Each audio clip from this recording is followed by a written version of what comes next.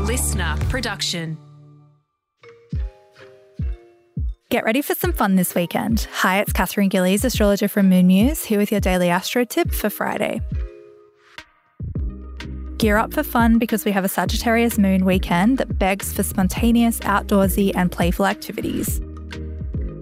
Sag is the sign of the traveller, so whenever we have the moon in Sag, we want to traverse new ground, whether that's physically or in our minds. It's going to be the perfect weekend to break your routine because Sag energy wants to go left instead of right. Make some travel arrangements, call a friend who's overseas, or take a class that's out of the ordinary for you but feels like it'd be fun. Follow the fun wherever it takes you.